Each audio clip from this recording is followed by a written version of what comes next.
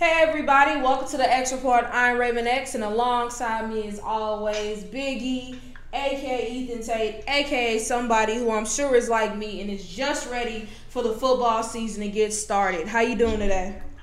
I'm good. A word to the wise to anybody that plays recreational sports: make sure you drink your water and stretch. Cause I caught a cramp yesterday in my calf. That thing took me out. Oh yeah, no, I can only imagine. I know that had to be terrible because yesterday I was actually at a girls basketball shootout, and it was like 3 games a pop, and then it was from like 9 to almost 4 o'clock. So I'm old because I was like, that looks exhausting. But we got a cool show for you guys today. Just a heads up, we're gonna mention KD a lot, so be prepared for that. But with regards to the NFL, we are going to make our guess as to what team Tom Brady was talking about on the shop as far as a team that passed on him late in show. When we talk to NBA, of course, we're going to keep talking about the conference finals as well as creating a championship-winning starting five from the Team USA commits. And we're going to close out the show with my Hell in a Cell recap. But before we get to any of that, please be sure to check out the xreport.net. I repeat, the xreport.net for exclusive sports content written by yours truly and fellow Export writers. Previous episodes of our lovely podcast, our YouTube channel entitled The X Report. So let's start things off on a pretty chill note. Matthew Stafford and the Rams, as we all know, earlier this offseason, he was traded to the Rams in favor of a first-round pick for next year and Jared Goff. And so far, Sean McVay, his head coach, has had high hopes for him. He said things like, he's even better than advertised. It makes sense to him, the guy's ability to see the game, his ability to draw on his experiences, the feel that he has. It's pretty special and unique. Ethan, expectations going into 2021. Does he make the Rams a Super Bowl contender? How far do you see Matthew Stafford going this year? I could definitely potentially see them being a Super Bowl contender because they offensively they had a lot of good pieces on offense last season. They have Robert Woods, they have Cooper Kupp, they have a good staple of wide receivers, and they had Cam Akers, the returning rookie, who showed promise last year. And I think that you add a guy like Stafford, they could be a really potent offense. And they also already, in my personal opinion, had one of the top 5 best defenses in the NFL going into this upcoming season. So if you pair those two, a good offense with a good defense, I could definitely see them being in the mix for a Super Bowl. As far as how far I can see them going, I can see them making it to the NFC Championship, honestly, because I think Seattle, like, they're in a tough division. They're in a division with Seattle, San Francisco, and Arizona. All of those teams in that division are on the upward tick, but I can see them potentially being one of those teams that makes it in as a wild card and shocks a lot of people and make a run to like a conference championship game. Yeah, I agree with him with the conversation of him being making the Rams to a Super Bowl contending team. Reason being, in my opinion, he's a big upgrade over what they got in Jared Goff. He's more aggressive. He has better decision making. I think he's more so of a leader than what they got in Jared Goff. And plus, he's a proven veteran. And the only problem was with the team that surrounded him, it was hard to really have success. And I think that with the Rams, you get arguably the most complete team in the NFC, not to mention the whole NFL. And I think that he can really make them a team that can really go far. I think that if you ask me, I think they're the most complete team in the NFC West. While, of course, we know Russell Wilson is the best quarterback in that division. I don't really think there's an argument there. Their defense sometimes has some questions, especially their secondary with all the losses that they have.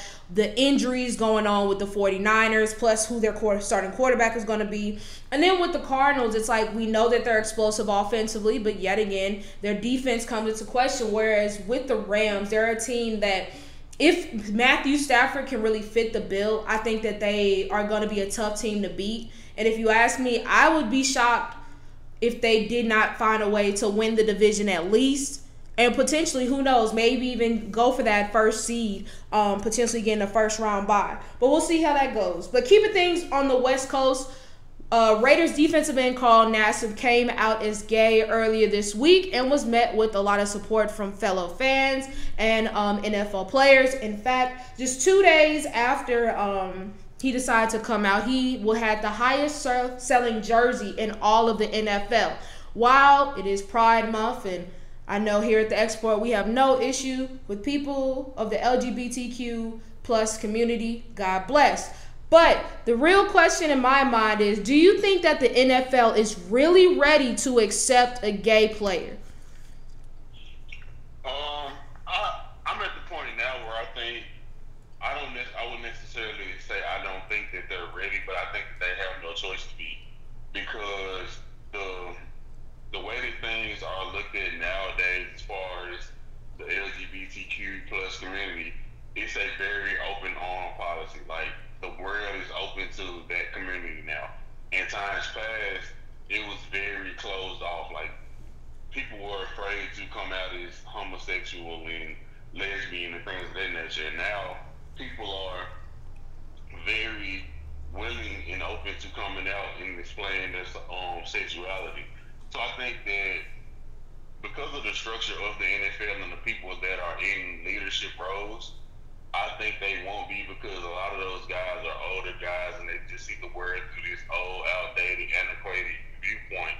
But I think because of the way that the world is pushing things towards a different light, I think they have no choice but to be open to openly gay player. Yeah, and I think that like you mentioned, in the outside world, somebody coming out as gay is kind of like commonplace. It's not really seen as a big deal. But I was having a conversation with somebody about this earlier this week. In the NFL, it's such a quote unquote macho man sport. It's a man's game. And so I think that, of course, I'm sure that there are more gay players who have, played in the NFL besides Michael Sam, who was 2014, and then Carl Nassib. But I mean, because of the stigma that comes with being a homosexual, especially playing football, it's like you're seen as not necessarily a man. And like you mentioned, I think that with older people, especially owners who've been around for 40 plus years, I'm sure they may not really understand it. They may not, be comfortable with it. But I mean, what can you do? I think that especially in this day and age of social media, like let's say the Raiders decide to cut Carl Nassib as soon as he made that announcement, they would get buried. They would get ostracized from every walk of life. And I think that had this case in point with Michael Sam, when the Rams cut him, they can say, oh, well, he just didn't produce, even though he didn't play bad in the preseason. But it's like, it's not as big of a deal. So I think that it's something that the NFL necessarily, I don't really think they have a choice in the matter. But I don't want to say that the NFL is like beyond cancel culture or whatever, because I feel like almost anything, if enough people are upset, could get canceled or people be over it or whatever. But I think that the NFL is kind of just like, hey, it is what it is, who cares? But I think it really just depends on the team. I think it's more of a team by team basis. If your front office or the people you deal with aren't comfortable with it, I think that is more telling than overall the NFL. But speaking of things that have been around forever, let's talk the Pittsburgh Steelers and their decision to release two-time All-Pro guard David DeCastro. Now, David DeCastro has been battling lingering injuries over the last couple of years and has even mentioned that he may be contemplating retirement. And so, by that logic, it didn't seem like that big of a deal for the Steelers to release him and then shortly thereafter sign fellow guard Trey Turner. Do you feel like the Steelers made the right move releasing David DeCastro, or do you think it's going to be a move that comes back to bite them? I think they made the right decision. When you're dealing with a player that's dealing with lingering injuries and things of that nature, and like you just stated, he contemplated retiring. So why not go ahead and make that decision now and release him? I know it's probably, as far as a Steelers fan standpoint, it's probably a blow because he played for the team for some years, but go ahead and release him and replace him. And Trey Turner isn't a bad option as a replacement. If I'm not mistaken, he's been a two-time Pro Bowler in his career. So you're getting a guy who's been relatively healthy and can be a productive player for you in a position that might have been a guy that retired in the season maybe at the end of the season, or depending on how bad the injuries got during the season. Yeah, I think that from looking at it from a logistics standpoint, it makes sense. I just think that even though Trey Turner is not a bad player, he's not to the caliber of where he was when he was with the Panthers, but I mean, he's still a solid player. I think the reason why people are just so upset is because the Steelers have already lost so much among their offensive line. And so losing arguably their best offensive lineman too, even though there's other extenuating circumstances, I just think it leaves a lot of reasons for doubt. Like, not only that, but your quarterback is closer to 40. This is quite possibly his last year. You got a brand new running back. Wouldn't you want to put together the best offensive line you could around them? And as of right now, it's a lot of holes and it's a lot of unanswered questions, which I'm sure is kind of more so the meaning behind the frustration with David DeCastro's release. Because like I said, he's one of the top guards in the league, and you can make an argument their best offensive lineman. But from their standpoint, I get it. But I just feel like, I know that they're kind of strapped for cash right now, but if I was them, I'd try to make moves to try to fortify their offensive line, because right now it's so much turnover and it's hard to really have faith in that, especially going into what looks to be like a really tough season. But all right, so for a team that needs a guard, let's say David DeCastro doesn't retire, who could you see making that move to sign him? Honestly, I can see, especially if he signs on for a veteran minimum type of deal, I could very well see him signing on to a team like the Chiefs, simply because we saw last season that they had a lot of good players on their offensive line, but they got hurt. And if you can get a guy that's a former Pro Bowler, a former All-Pro type of player, he might not be the same player that he was in his previous years, but if you bring him in as a rotationary piece, that could provide a lot of insurance and depth that you could need. Like, let's say your actual starter gets hurt, and then you bring him in, and it's like you want to skip a beat, especially with a team like the Chiefs that need to protect Patrick Mahomes because he's their most critical piece. For me, it's a toss-up between two teams. One being Seattle and two being Miami. Seattle, for the obvious reason, their offensive line has been bad for a very long time. And even though they saw a really nice rookie year out of Damian Lewis, who they drafted out of LSU in the third round last year, what better way to have a player like David DeCastro, who's had so much success in the league, kind of be that mentor for him, and then line up potentially at that left guard spot and really just kind of help him progress his game, even if it is just a one-year deal. I mean, one, it's an upgrade over what you already have at guard, and two, it just makes your team overall better.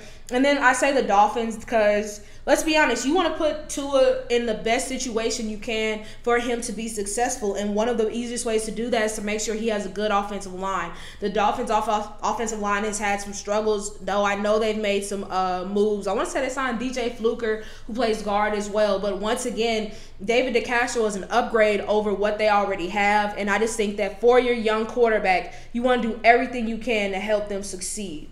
But speaking of young quarterbacks, let's talk Baker Mayfield, who his agent sounded pretty confident that a contract extension is going to be done. In fact, he said he thinks it'll be sometime this summer. Ethan, in your opinion, should the Browns be in a rush to sign Baker or wait until after next year to see what he's really worth? Honestly, I'm going to say I think they should rush and sign him because he showed, I know last season, he at the beginning of the season he had a very shaky start, but towards the second half of the season and even leading into the playoffs, he showed that he could be he could lead them to a bunch of playoff wins. Like, he almost led them to a win against the Chiefs when Patrick Mahomes got hurt, and that's the type of things that you need.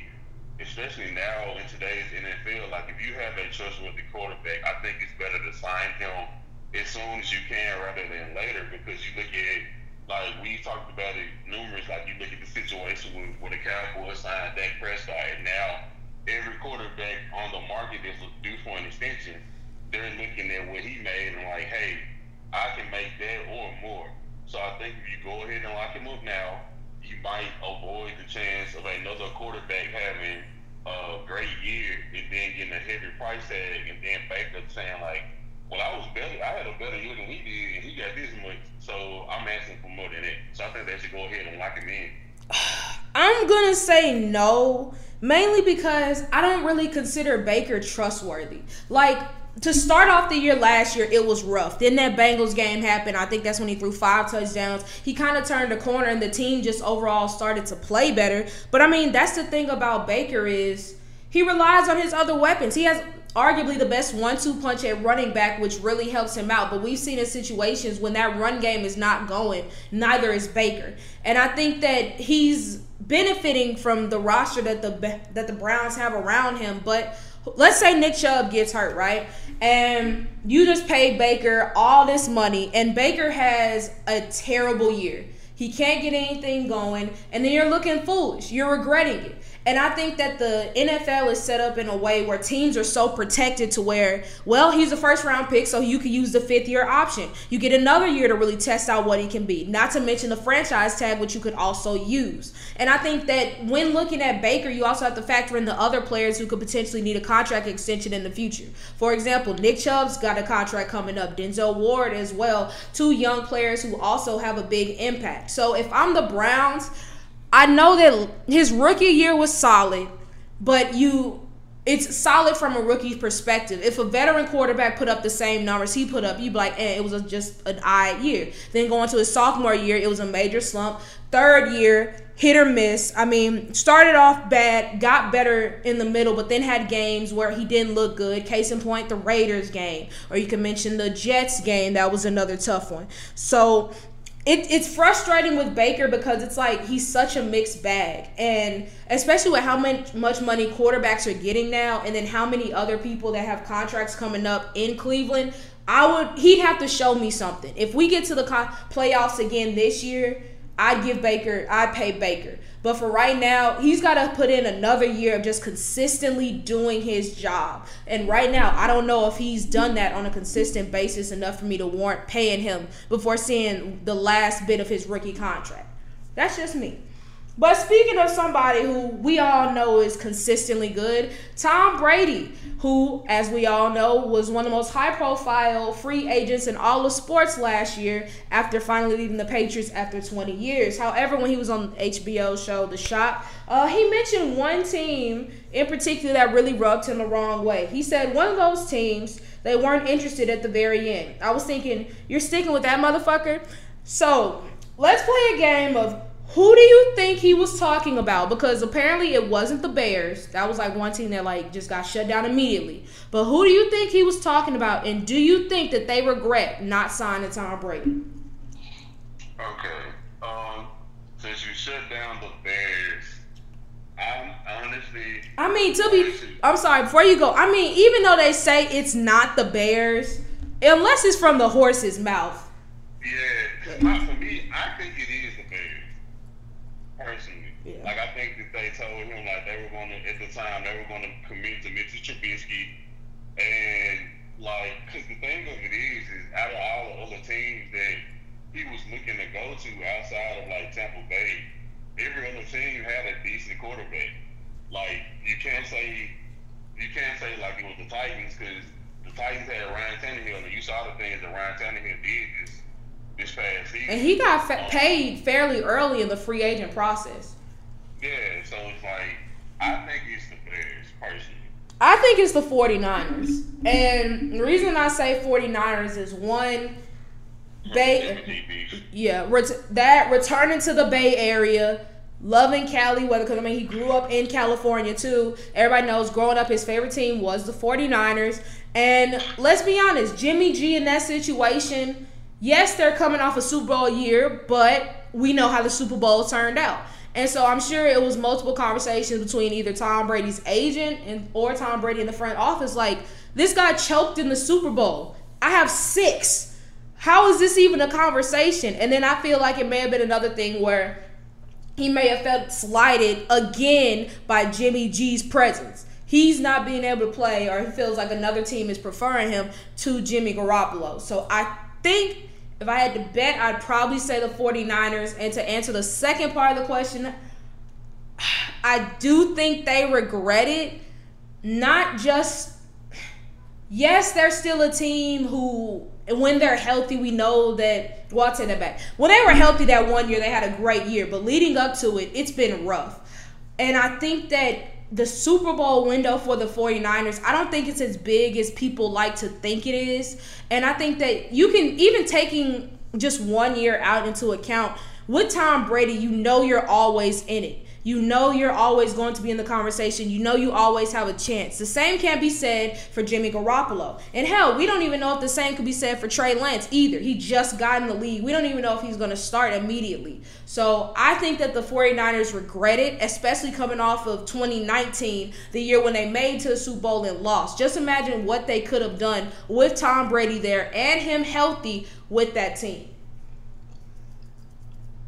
What about you? Do you think the Bears regret not signing Tom Brady if it was the Bears? I honestly do. I think that it's due to they don't have as great of a receiving core as Tampa, but I think that they have a good enough group of receivers that Tom Brady could have made it work. And I mean, we both know if you pair Tom Brady with a great defense, that's a winning formula. So I definitely think they regret it. I think maybe now it might not be as much because I feel like they finally drafted their quarterback of the future in Justin Fields. Yes, we know that he hasn't started yet, and it's being said that he won't be the starter. It's going to be Andy Dalton. But I think that I'm of opinion that they finally landed the right guy at quarterback. So I don't think that they might regret it as much. But at least for this past season, I think they'll regret it. Fair enough. All right, so let's play a game of believable or buffoonery, keeping with the trend of Tom Brady. So he was asked about his feelings on being the GOAT, and Tom Brady says he doesn't think about it. It's not about proving it to others what you could do. It's more about proving it to yourself. Believable or buffoonery, Tom Brady does not consider himself or think that he is the GOAT. I call mad buffoonery on that one. Oh, yeah, I do for sure. Like, Tom Brady he's one of the most competitive guys in sports, and it's like, being completely honest, when you're a man that's won 7 Super Bowls, you've won more Super Bowls than every franchise in the NFL, you gotta call yourself a GOAT.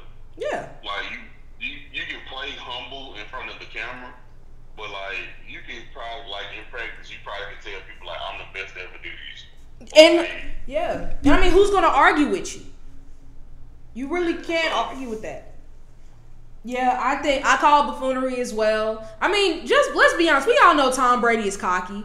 We've seen videos of him talking stuff to people. Like, you would be out your mind to really think one of those things like, I'm the GOAT. Like, you're nothing. Like, get out of here. Like, Tom, it's cute and all, but he's trying to be like, just be like MJ. MJ thinks he's the GOAT. Just be like Tom Brady.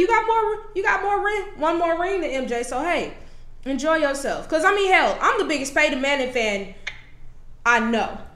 And I will argue Peyton Manning down for the smartest quarterback of all time. But I can't call him the GOAT, even though I want to, just because that's Tom Brady. All right, speaking of another player who, let's be honest, had he played longer, he could have made the GOAT argument. Calvin Johnson, who talked about his time in Detroit and said, we asked the Lions to release me or at least let me go to another team, and they wouldn't. It sucked that they didn't let me go, but they let Matthew Stafford go. Believable or buffoonery, the Lions should have moved on from Megatron. It's believable because, like, once they realized that they weren't going to win anything, the least they could have did was send him to a team to let him get a championship, because we know that that's typically what franchises do once they get a Hall of Fame player that's heralded and a fan favorite. Like, if they see that their window isn't open to win a ship towards the latter parts of their career, it's like, okay, well, at least we can do to reward him is like put him on a contending team. So I definitely think it's believable. I think it's believable too, and that's something else about Calvin Johnson was he wasn't even necessarily old. Didn't he retire at like 30 or 31? Yeah, like, he was young. Yeah, he was once young. So I agree that it is believable they should have moved him. But I understand why Detroit didn't, if not for any other reason, but you have a quarterback there. You feel like he's your quarterback of the future. You want to keep the best weapon around him that you can. But you're not winning anything. Like, he may put up gaudy numbers, but still, you're not winning anything in the process. So I think it's believable that they should have moved on from him. All right, let's talk Lamar Jackson, who was recently asked about a potential contract extension, which is on the horizon. To which he said, I ain't gonna lie to you. I'm not really focused on that right now. I'm focused on getting me a Super Bowl. Believable or buffoonery, Lamar Jackson is not worried about a contract extension. I'm a Ravens fan. I'll be the first one to tell you. That's buffoonery. I think it's believable simply because I feel like Lamar, his focus is on proving that a lot of people wrong. And like, you know, the whole chatter of him not being a real quarterback. Like, me and you've had conversations, and I don't trust his throwing ability, but I value him as a player because he used to look a dynamic player. He can change games. But I think if he's able to prove doubters wrong and show that he could be a viable quarterback, and also being real, if he wins the Super Bowl, that's going to help his case in getting this extension that he's talking about. So I definitely think that he's more focused on winning than actually like getting the money. I disagree with that in the sense of, I'm not saying that his only focus is getting money, but I think that once you get a contract in place, it makes things a lot easier. Because case in point, you could, Earl Thomas clamored for a contract all offseason, did not get it. I think it was third game of the season, breaks his leg. Seriously destroys the money he could have made. And so I think when you don't have that security or that contract, it's like you feel a bit more expendable, and I think it makes you just overall more cautious because it's like, if you make one bad move, the money that you could potentially be making is over. And while I do agree with Lamar Jackson wants to be able to cement his legacy and wants to be able to prove doubters wrong, I think that is something really important for him. But I think once you get that contract, it takes a weight off of your shoulders. Because at that point, you really don't have, at least you may have to prove something to doubters or whatever, but you don't have to prove it to your team. Because you know that they trust you, you know that they believe in you. And I feel like once that gets taken care of, I think that will really allow him to open up to other things. Do I think he wants to win a Super Bowl? Yes, absolutely. But I also think that the contract is something on his mind.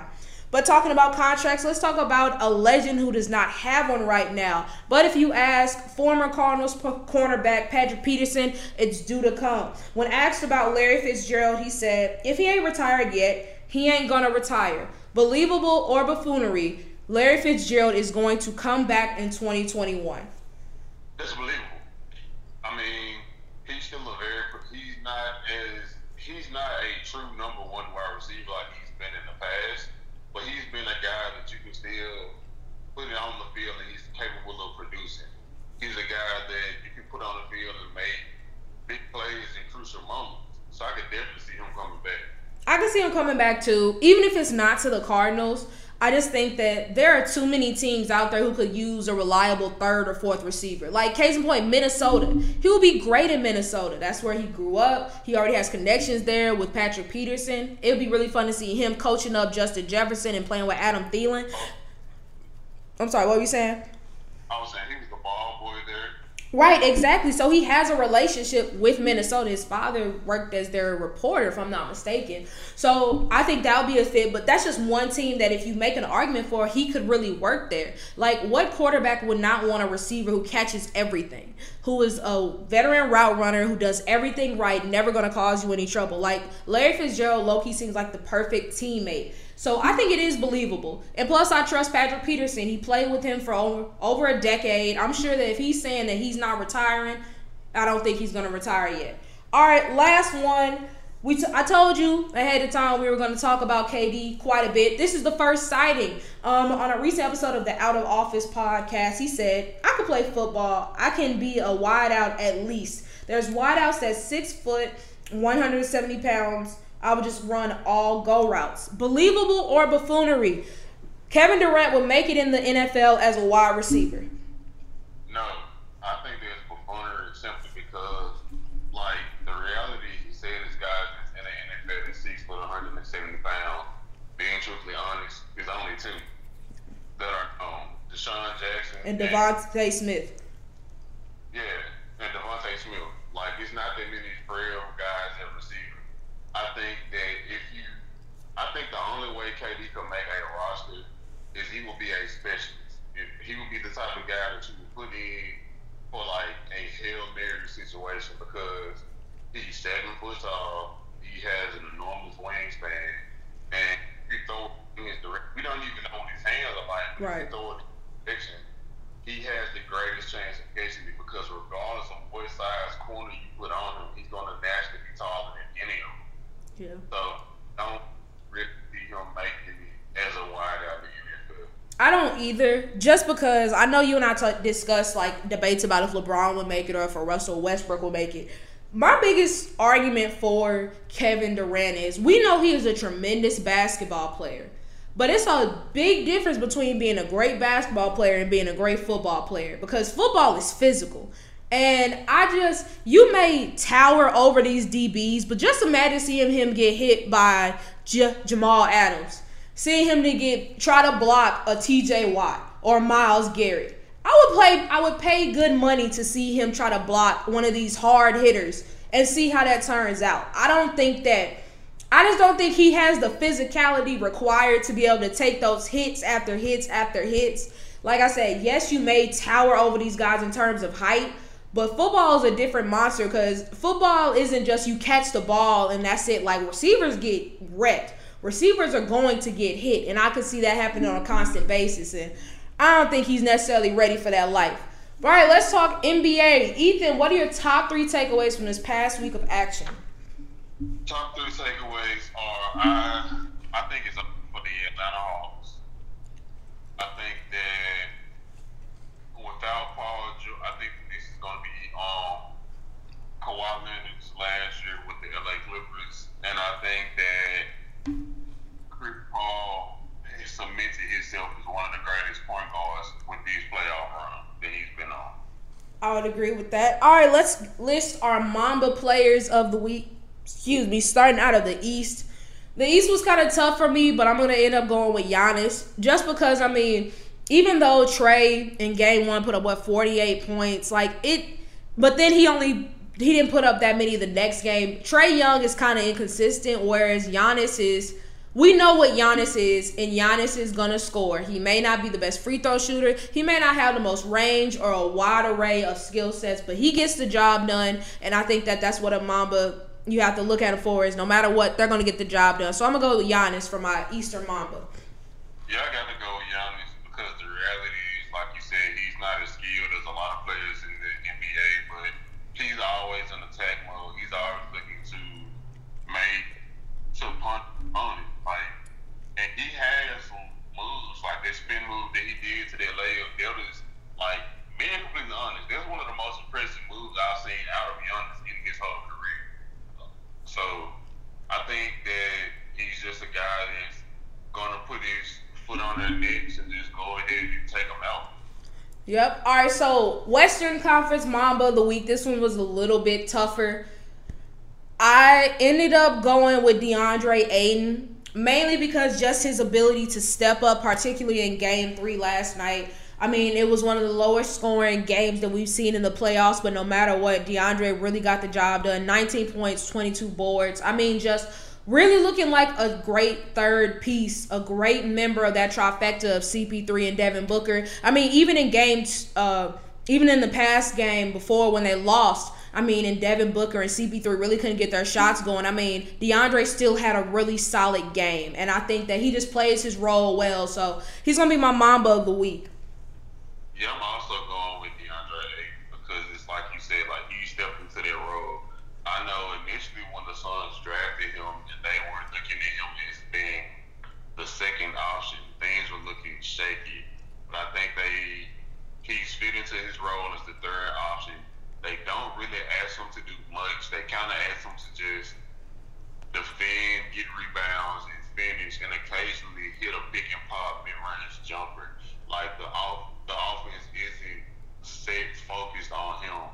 And I think that if you add Chris Paul to that equation, Chris Paul has been coaching them up and doing typical Chris Paul things. He's rounded out in the form, so I got to go with DeAndre Ayton. All right, so let's get to the news part of it. So the USA men and women's basketball teams have been announced. I'm not gonna lie to you, I don't care about the Olympics, but Let's give some props to the people who are going to be participating. Starting with the women, it's going to be Skylar Diggins-Smith, Sue Bird, Tina Charles, Nafisa Collier, Sylvia Fowles, Ariel Atkins, Brianna Stewart, Chelsea Gray, Brittany Griner, Jewel Lloyd, Diana Taurasi, and Aja Wilson. We don't really have to spend too much time on this, but I would like to say that NECA got robbed, and I will fly that flag all day long. Yeah, I was just about to say they did NECA doing K-Dirt. And I know that she's hurt right now. But no, she was going to be healthy by the time of the Olympics. And if you ask me, I'd take her over most of the cats on this list. Yeah, for sure. Sorry, just had to do my little rant. All right, so the men's USA team is going to be Kevin Durant, Damian Lillard, Bradley Beal, Jason Tatum, Devin Booker, Zach LaVine, Kevin Love, Bam Adebayo, Draymond Green, Drew Holiday, Chris Middleton, and Jeremy Grant. So for this, what we're going to do is we're going to come up with the championship winning starting five out of these players. I just sent it to you so you can have be able to look at it. But do you want me to go first, or do you have one already? I think I have one. All right, go ahead. I'm going to go Damian Lillard at point guard, Bradley Beal at the 2, Tatum at the 3, KD at the 4, and Bam at the 5. Yep, I literally have the same exact starting five. The toughest one was between Devin Booker and Bradley Beal at the 2, but I'm gonna go Bradley Beal. If not for another reason, but I just want Bradley Beal to win something in his life. So that was easy. But speaking of other things that have been announced, the NBA draft lottery took place, and here are the results. First overall pick. For the first time, Detroit seems to get something good. They got the first overall pick. Rockets got second. Cavs got third. Fourth went to Raptors. Fifth, Magic. 6 Thunder. 7 Warriors. 8 Magic. 9 Kings. 10 Pelicans. 11 Hornets. 12 Spurs. 13 Pacers. And 14 Warriors. So let's say our top 3 winners and losers after the draft lottery. Do you want me to go first, or you want to go? I can go. All right, go ahead. Obviously, Detroit, even though this pick won't put them in the playoffs, but it's a building block that you can use. Like, you can potentially get a star player. I think in my personal opinion, the obvious choice is drafting on Cade Cunningham out of Oklahoma State. In my opinion, he's the best player, but you can take that and you can build upon it. You have Jeremy Grant showed success, so you can potentially have a 1-2 punch, and you can go from there. I'm actually going to say the Toronto Raptors are my second choice, simply because they're the 4th overall pick. Like, once this lottery started, they were showing them projected to be the 8th pick in the lottery, and the fact that they got 4th, which means that they could go a lot of ways. Like, it's a lot of good guards in this draft, and I know that Kyle Lowry is long in the tooth, and it's been rumored that he might be out coming this offseason, so you can potentially draft a replacement for Kyle Lowry. You could draft the Jalen Suggs. You could draft the Jalen Green that could potentially make some noise at that point guard spot. Or if he's still available at the time, you could draft Evan Mobley. He's a big he's versatile, he can shoot, he can handle. He's very much so a modern day big. And number 3, I gotta go to the Golden State Warriors simply because they're going to be everything showing signs. They're going to be a healthy team going into the season. They're going to get Klay Thompson back. They're going to have Draymond back, and then you get 2 picks in the top 15 of the draft. Like, you can potentially trade one of those picks and get a proven veteran to help bolster the roster, or you can draft 2 guys and you can potentially get some nice pieces in there with those 2 draft spots. Yep, actually, my list pretty much went 3 Raptors for the same exact reasons you said, 2 Warriors because either you trade and to get a proven veteran, or you can draft another guy, get depth, you're getting healthy, and then number 1 Pistons just so you can get somebody who can help alter the future. So no, I was actually in total agreement with you again with regards to draft lottery winners. Now for my losers, I'm going to start off with number 3, and I'm going to say the Kings. While it wasn't necessarily a shock that they didn't get a much higher pick, the Kings are a team that have, like many, don't really have any direction. And I think that right now they're kind of having issues with Marvin Bagley, which honestly, he just has not really proven to be the guy that they drafted him to be a few years back with that second overall pick. And I mean, right now, the biggest question is going to be, what are they going to do with him? Now, at the 9th overall pick, besides Evan Mobley, I mean, there's really not another big who you can really justify that for. And as far as guards, they just drafted Tyrese Halliburton, who had a really solid year. De'Aaron Fox is clearly the face of the franchise. And then you have a Buddy Hield, who was a solid player as well. So it really just begs the question of what are they going to do? And I think that if they had a higher pick and they could have got Evan Mobley, it would be a better selection.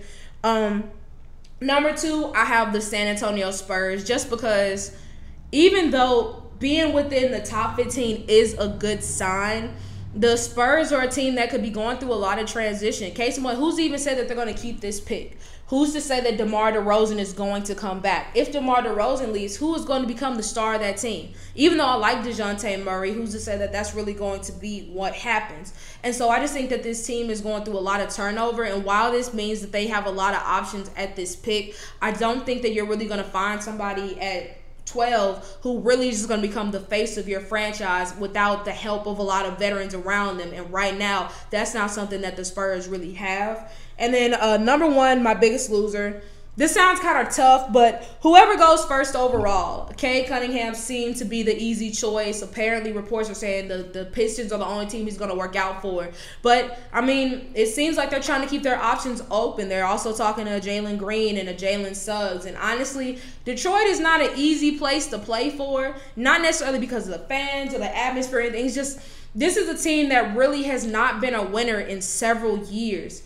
And unfortunately, usually with the first overall pick, this is somebody you expect to come in and turn the franchise. But Detroit is in a position where it's like, who's to say it's even going to be a playoff team 5 years from now, 10 years from now? Like, there's just so much work that needs to happen in that front office and on that team before they can really be taken seriously. So those are my 3 losers of the lottery.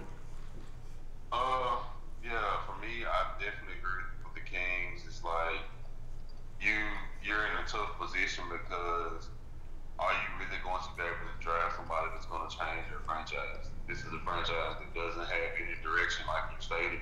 They have a lot of talent, but they don't have any direction.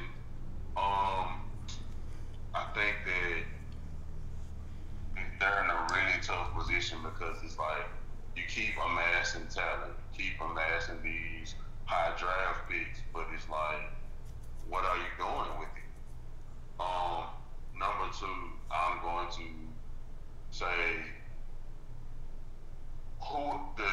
whichever of the lower picks for the Warriors, simply because this is going to be a veteran-laden roster, and they're in win now mode. It's been rumors already that they might potentially trade James Wiseman to potentially receive a veteran at center and build some pieces around. Some more competent pieces around Clay, Steph, and Draymond, because James Wiseman just isn't. He needs to develop, and when you're on a team that's in win now mode as far as winning the championship, you don't really have time to develop. So I think that one of those guys, probably the 14th pick, he's going to be in a tough spot because if he doesn't show signs early, he might get stuck at the end of the bench. And number 1, I'm definitely in agreement with you. Whoever goes number 1 to Detroit, because they are a poorly run organization, in my opinion. They have no direction, and it's just simply like it's nothing flashy about Detroit. Like, it's cold, it's different. It's like, I know a lot of people were talking about when John got drafted to Memphis, but Memphis is actually a great city. And it's a lot of good things in Memphis, but just from a basketball standpoint, what is there really in Detroit? So those are my 3. Yeah, most def. All right, so let's talk the new rules that the NBA has planned to implement for the upcoming season. Here's looking at you, Trae Young and James Harden.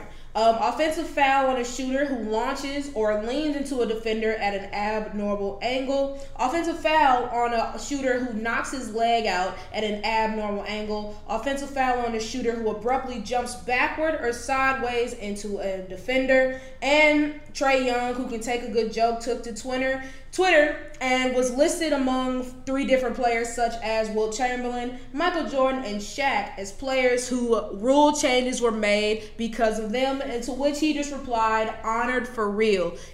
It's about time that the NBA makes these changes, but do you think that the refs are actually going to call them as they should?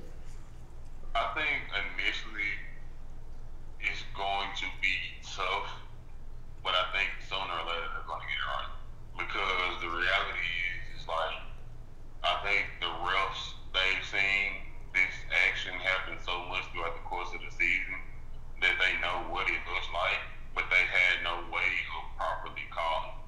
And I think that now that the rules are stated, like if you do this a certain way, it is an offensive foul. I do think they're going to call it. I think it's just going to be an adjustment period to like fully get it called on a regular basis. I agree with that. I think that's just with really any rule change. It's going to take time for people to get used to it because, you know, the players are going to whine about it, particularly the ones who are the main ones doing it. But it just comes down to getting used to this is how we're trying to get rid of that.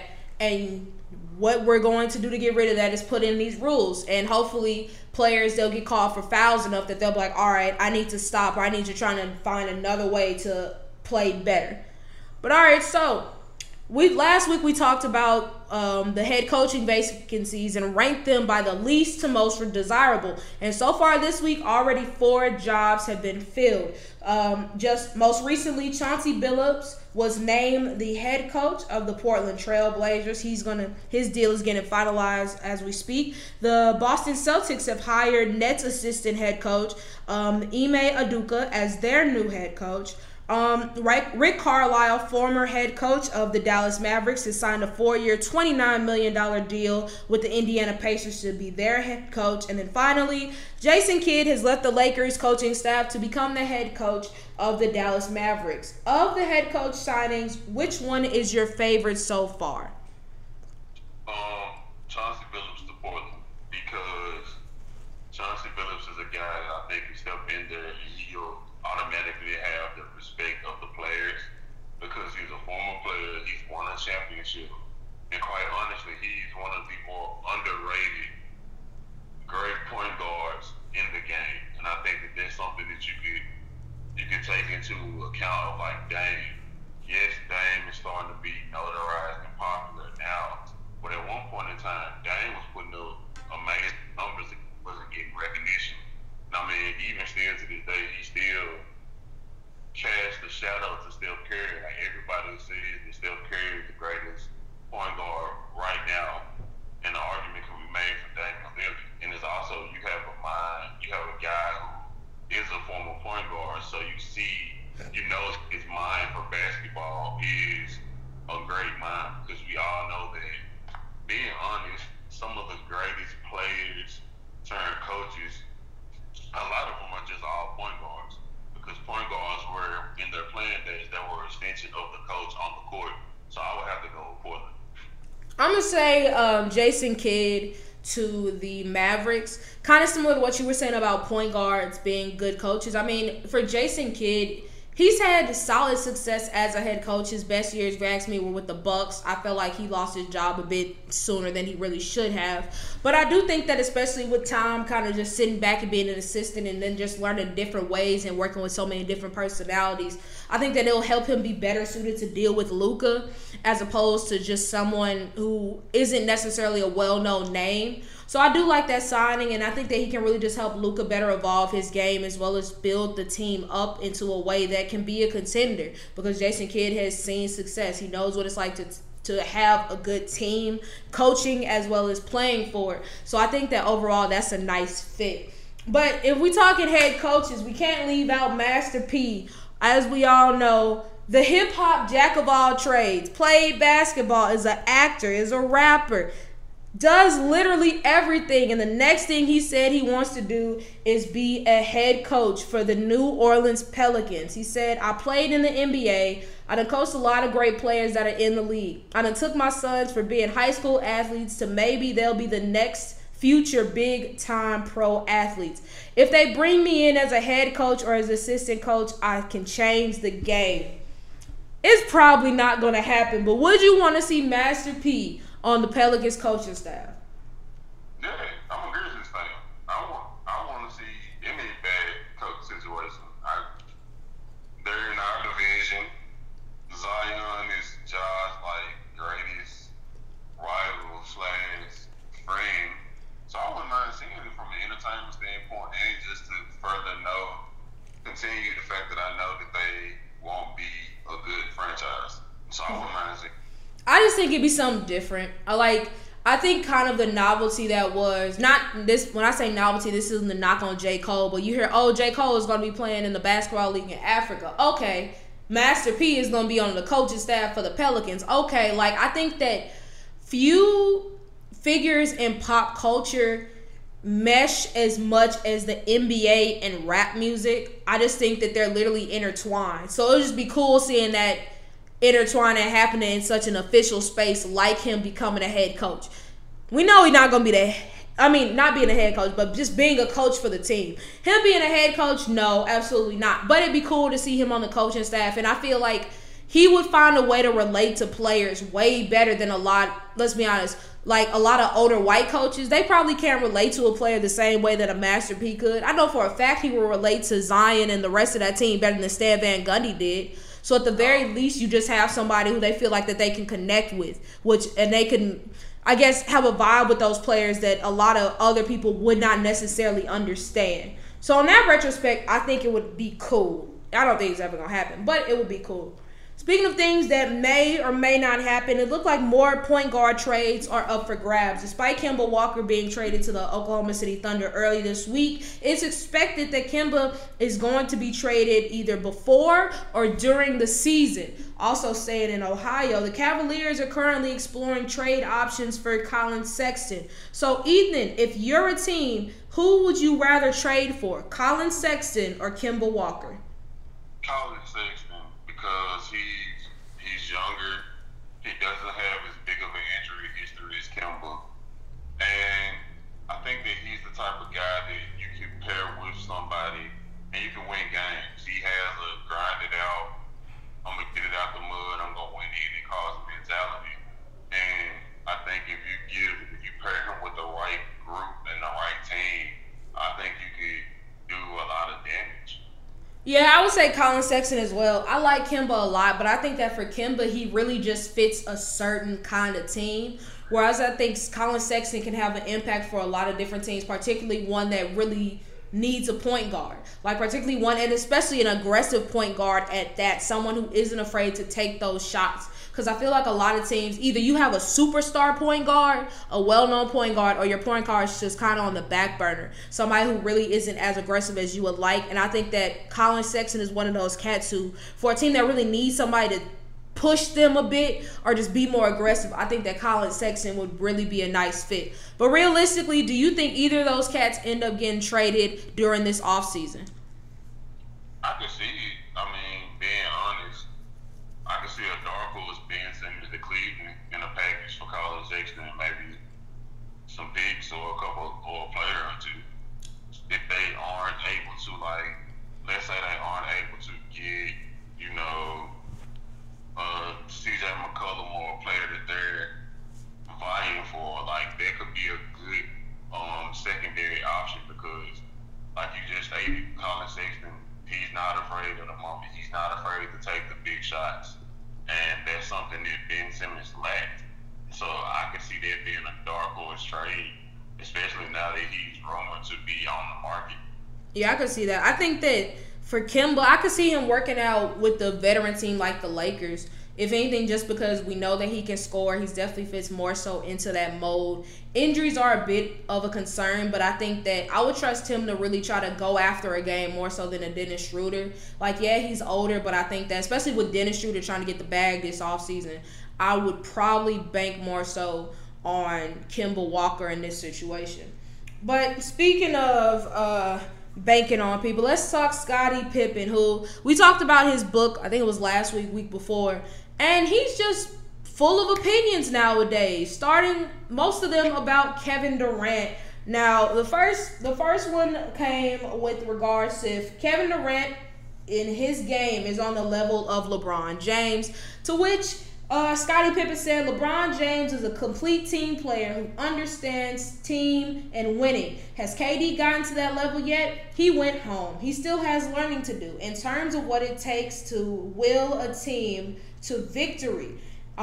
In more comments, he said KD, as great as his offense was, it turned out to be his worst enemy because he didn't know how to play team basketball. He kept trying to go punch for punch, to which KD had probably his best response to anybody. He said, didn't the great Scottie Pippen refuse to go in the game for the last second shot because he was in his feelings? His coach drew up the play for a better shooter.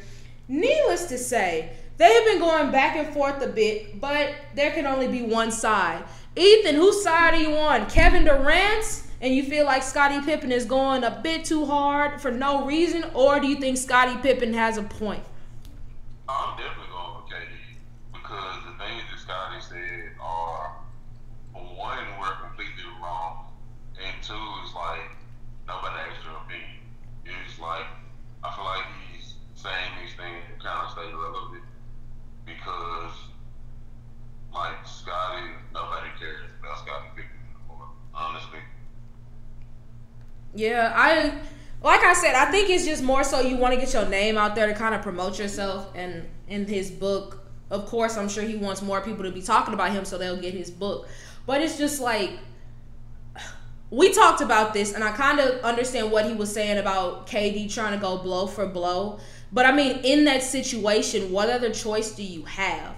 Who else are you giving the ball to? Blake Griffin isn't going blow for blow with the Bucks. Jeff Green's not going blow for blow with the Bucks. You're not about to step on the court and go blow for blow.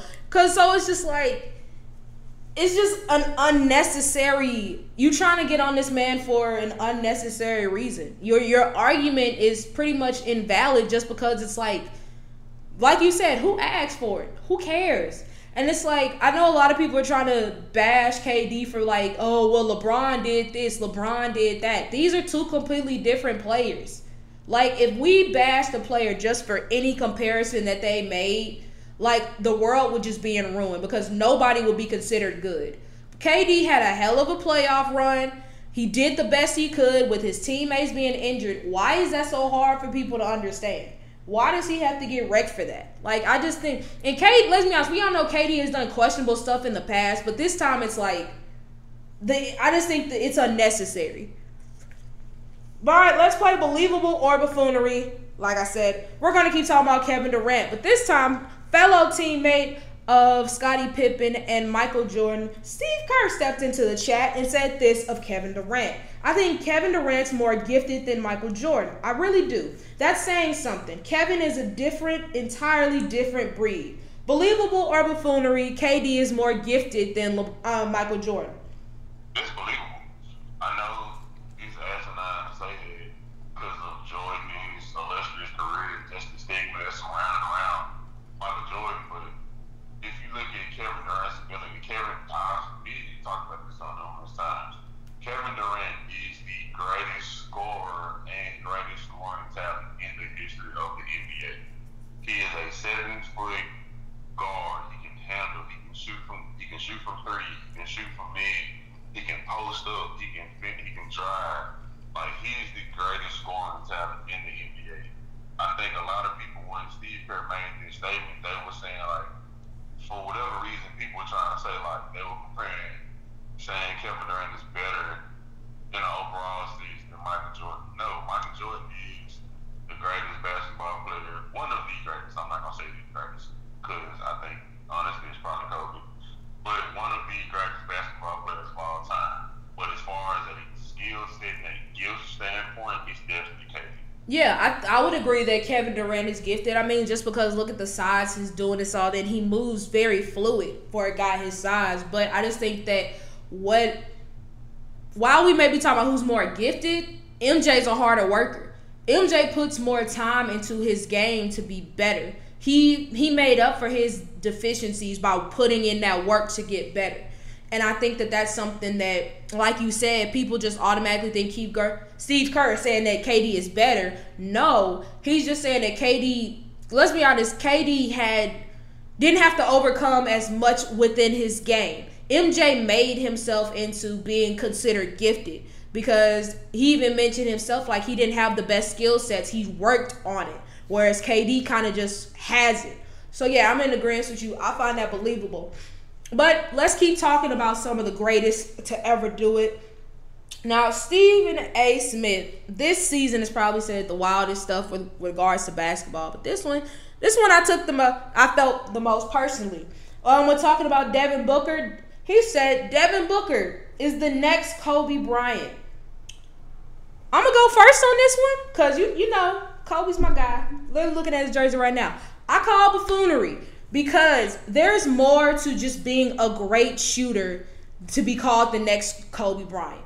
We know Devin Booker is a great offensive player, but what made Kobe Bryant was his work ethic, was his ability to step up on defense, and his ability to take over a game at a moment's notice.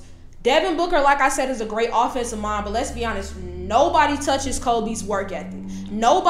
Devin Booker is not that great of a defensive player. He is not taking on the best defensive player for every team. He is not as aggressive as Kobe, offensively or defensively. And let's be honest, he has been a great scorer since he's been in the league, but how many times before this year has he truly taken over a game? Imagine Kobe dropped 70 points and they lost. Kobe would lose his freaking mind. So while Devin Booker is a great offensive player, you can't just say he's Kobe just because he's inspired by him and Kobe signed some shoes saying be legendary. It takes way more to be the next Kobe Bryant. He can be a great scorer like Kobe, but it's way more than just putting in shots to be Kobe Bryant. I'm going to keep it short and sweet. That ain't it, Chief. Not at all. But, you know, go off. You can clickbait. You're trying to get people to look at your stuff. That's cute. But no, Devin Booker is nowhere near what Kobe is going to be. No disrespect to him, but no.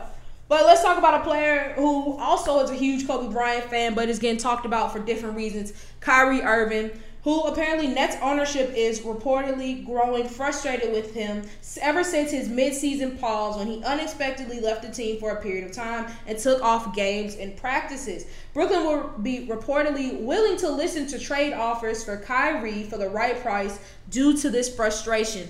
Believable or buffoonery, Kyrie Irving will be a Brooklyn Net at the start of next season. Believable. Because, for one, he's best friends with their best player. It's a known thing that him and Kevin Durant are best friends. And you just saw what Kevin Durant did without those guys. And you want to make sure you can keep that guy happy. Because in Brooklyn's case, the reality is Kevin Durant came to Brooklyn to play with Kyrie Irving. He didn't come to Brooklyn because he wanted to play for the Nets. That was a part of it, but the big part of it, like it's been said, that they went to Brooklyn because they wanted to play together. Yeah. So, in order to keep your best player happy, Kyrie's gonna have to stay in Brooklyn. I call buffoonery. I mean, I call it believable as well that he stays, just because unless you're going to get an exorbitant amount of depth in return, it doesn't really make sense to trade him. If anything, they would have been better off just keeping it Kyrie and KD and not getting James Harden, because at least they would have still had that depth. And I think that, sure, they may be frustrated with him, but I think it's more so them just being mad at themselves, because they could have won the series against the Bucks had they had depth. Had they had people coming off of the bench like a Karis LeVert, like a Jared Allen, those cats who have been able to produce, but instead all the weight was on Kevin Durant and the rest of the starters, who honestly, had James Harden and Kyrie been healthy, they wouldn't have been starting. So I think it's believable that Kyrie stays, if not for any other reason, but unless you're not going to get that much depth in return, and two, what better point guard are you really going to find? Because unless their name isn't Steph Curry, Damian Lillard, who are you really getting that's better than realistically? Who else are you getting on that team? So, no, I would keep Kyrie. If you have an issue with his antics, unfortunately, you know who Kyrie is. Kyrie has been Kyrie since he's gotten into the NBA. So, I don't know why it's such a shock when he does stuff anymore. All right, let's talk the Harlem Globetrotters. Before we do this, have you ever been to a Harlem Globetrotters game? No, I have not. It's really cool. It is goofy. But it's a lot of fun. And they say, you know what? Let's bring our fun to the National Basketball Association. The organization penned a letter to the NBA saying it's time the NBA recognize our contribution to the game. The Harlem Globetrotters stand ready to negotiate for a franchise. Believable or buffoonery, the Harlem Globetrotters will become an NBA franchise. It's deep buffoonery. Yeah. I hate to say it, but they're not a legit franchise. Like their team and the way that they run, it is for entertainment purposes outside of being a competitive basketball team. So I definitely don't see them making it to the NBA. Yeah, I call it buffoonery too, but it'll be fun. I mean, I don't think it would have happened, but at least they could make the argument. The NBA is already talking about expanding and add another franchise, so you already got a team right there. So, you know, that would be my argument for it. All right, so let's talk Chris Bosh and the battle of big threes. Between his Heat big three, of course, with Dwayne Wade and LeBron James versus the Nets big three, Kyrie, KD, and James Harden. Chris Bosh said this: if they were to go against each other in their prime, I'm going to give the nod to them. I could score pretty good, and I'll go out there and compete. But, you know, they can do things I've never seen. In a 3-on-3 game, it's just about what could happen. These guys could just make all jumpers. I mean, all three of them have that ability to be like, that's not fair. Believable or buffoonery, the Nets big three now will beat the Heat big three in their prime in a game. Honestly, I'm gonna be real G. I think it's buffoonery, and the reason I say this is because I don't think Kyrie Irving or James Harden can stop LeBron or D-Wade, because Kyrie will have to guard D-Wade because they're the two smallest, and if you put James Harden, they might throw James Harden on Chris Bosh because James Harden has shown that he can guard post players, but Chris Bosh was more than just a post-up guy. He could just face up and shoot jumpers the whole game. But I think that between a prime LeBron and prime D-Wade, I think it's curtains. I think it'll be a close game, but I would have Heat. I just think it'd be one of those. It's tough to pick because on the surface, it's like, okay, I can see it. But, I mean, you got to think prime LeBron, prime D-Wade, who at the time was one of the best players in the league. Sure, it's like, yeah, KD over Chris Bosh. But, I mean, you could ride LeBron and D-Wade for a while. And James Harden is a great offensive player, but defensively, he's not that dude. And there's no way he's going to stop LeBron. There's no way Kyrie could stop LeBron. Or, honestly, Dwayne Wade would give them the business, too. So, I would go prime Heat. But, like you said, I think it'd be close. All right, so let's talk my main man, Russell Westbrook, and the potential of him being traded to my favorite team. So Westbrook is reportedly frustrated with the Wizards' decision to fire Scott Brooks, and analysts believe this will lead to Westbrook wanting out this upcoming offseason. The Lakers have strong interest in pursuing Russell Westbrook this season, especially with the state of their current point guard situation. And then there were also reports that Anthony Davis and LeBron randomly followed his wife on Twitter. Believable or buffoonery? Will the Lakers really get Russell Westbrook? I can see it happen. I mean, the Wizards, they're another team that doesn't have any direction. We both know that Russell Westbrook has a great relationship with Scott Brooks. That was his coach when he was in OKC for many years. And once he's upset, he probably burn that bridge, and we know Westbrook's the type of guy where it's like, look, if I don't want to play for you, I'm probably not going to do it. I think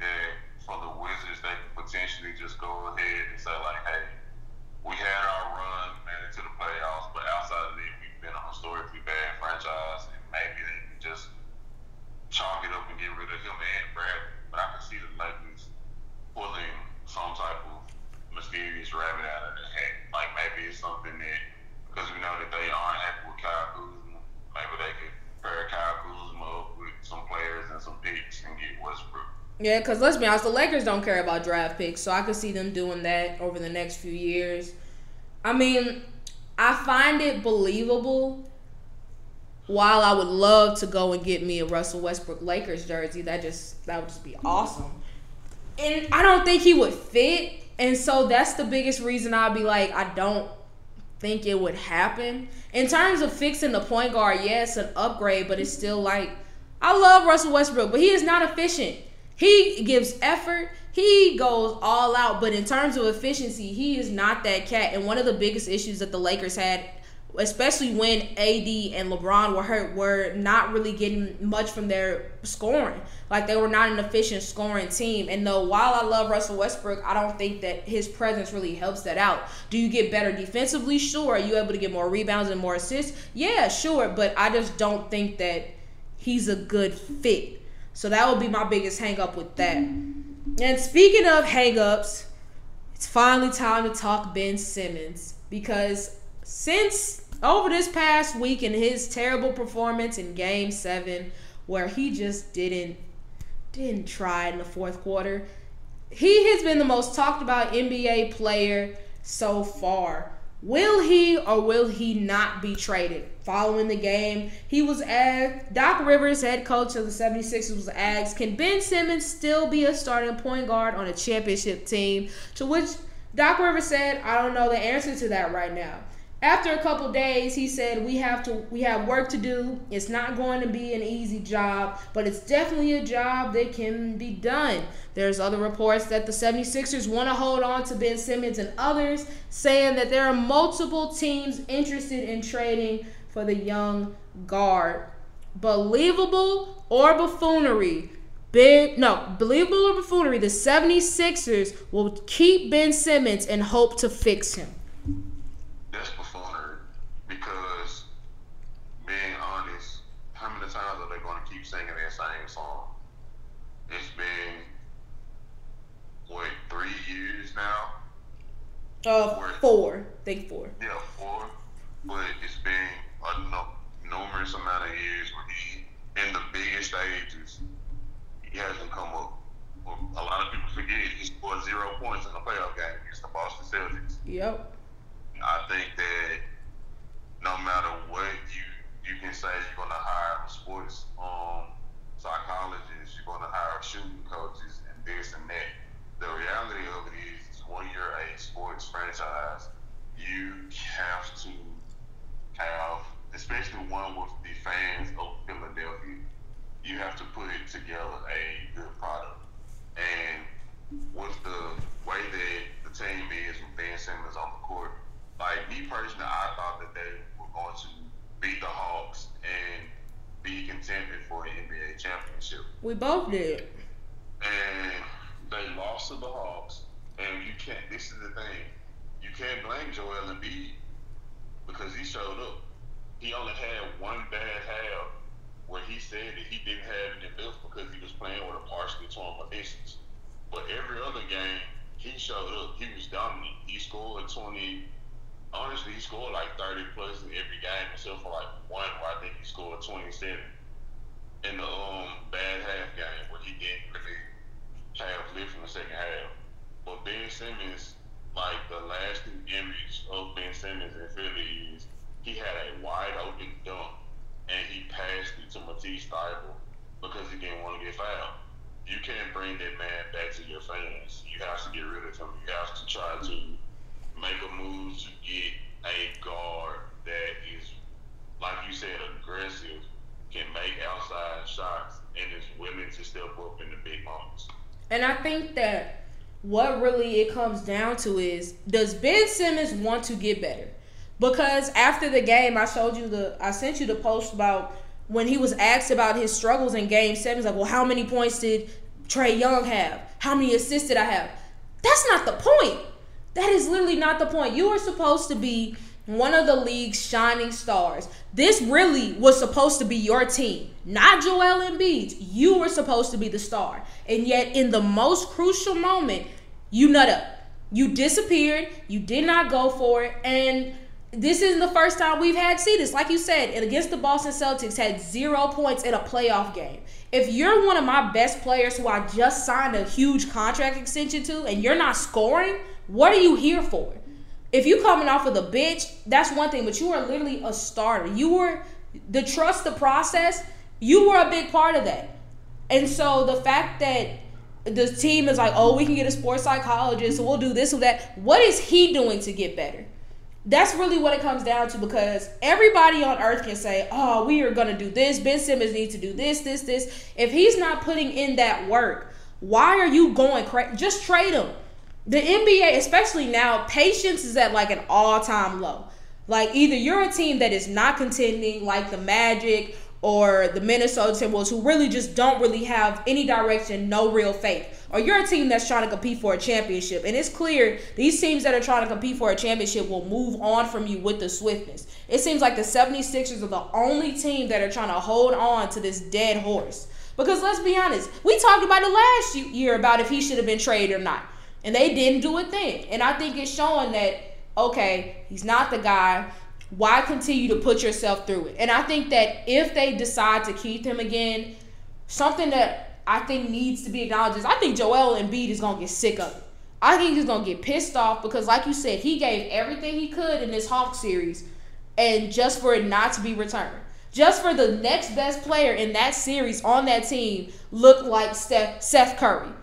Why is it not Ben Simmons? Why is Ben Simmons not becoming the player that he was drafted first overall to be? Because I remember when people were like, oh, he's going to be the next LeBron. He did the Slam basket magazine cover, literally posing like LeBron. And what have we gotten from that? Nothing. So, no, I'd trade him. It wouldn't be a conversation. I would be on the phone with people now trying to get him off my team. But, all right, so I know you said earlier that you feel like the Hawks are done. I think so too. They play tonight. I got Bucks winning tonight. I think Hawks win one more game, but I think Bucks get in at 6. Yeah, I honestly don't even say 6. I think it's gonna be 5. I think it's gonna be a gentleman's sweep. I think game 1, Milwaukee went into it overconfident, thinking like, hey, we know when it's a superiorly more talented team, and they went in not playing to their best, and they received a wake-up call. The Hawks punched them in the mouth, and I think the Bucks are like, look, we know we're the better team. We have the better talent.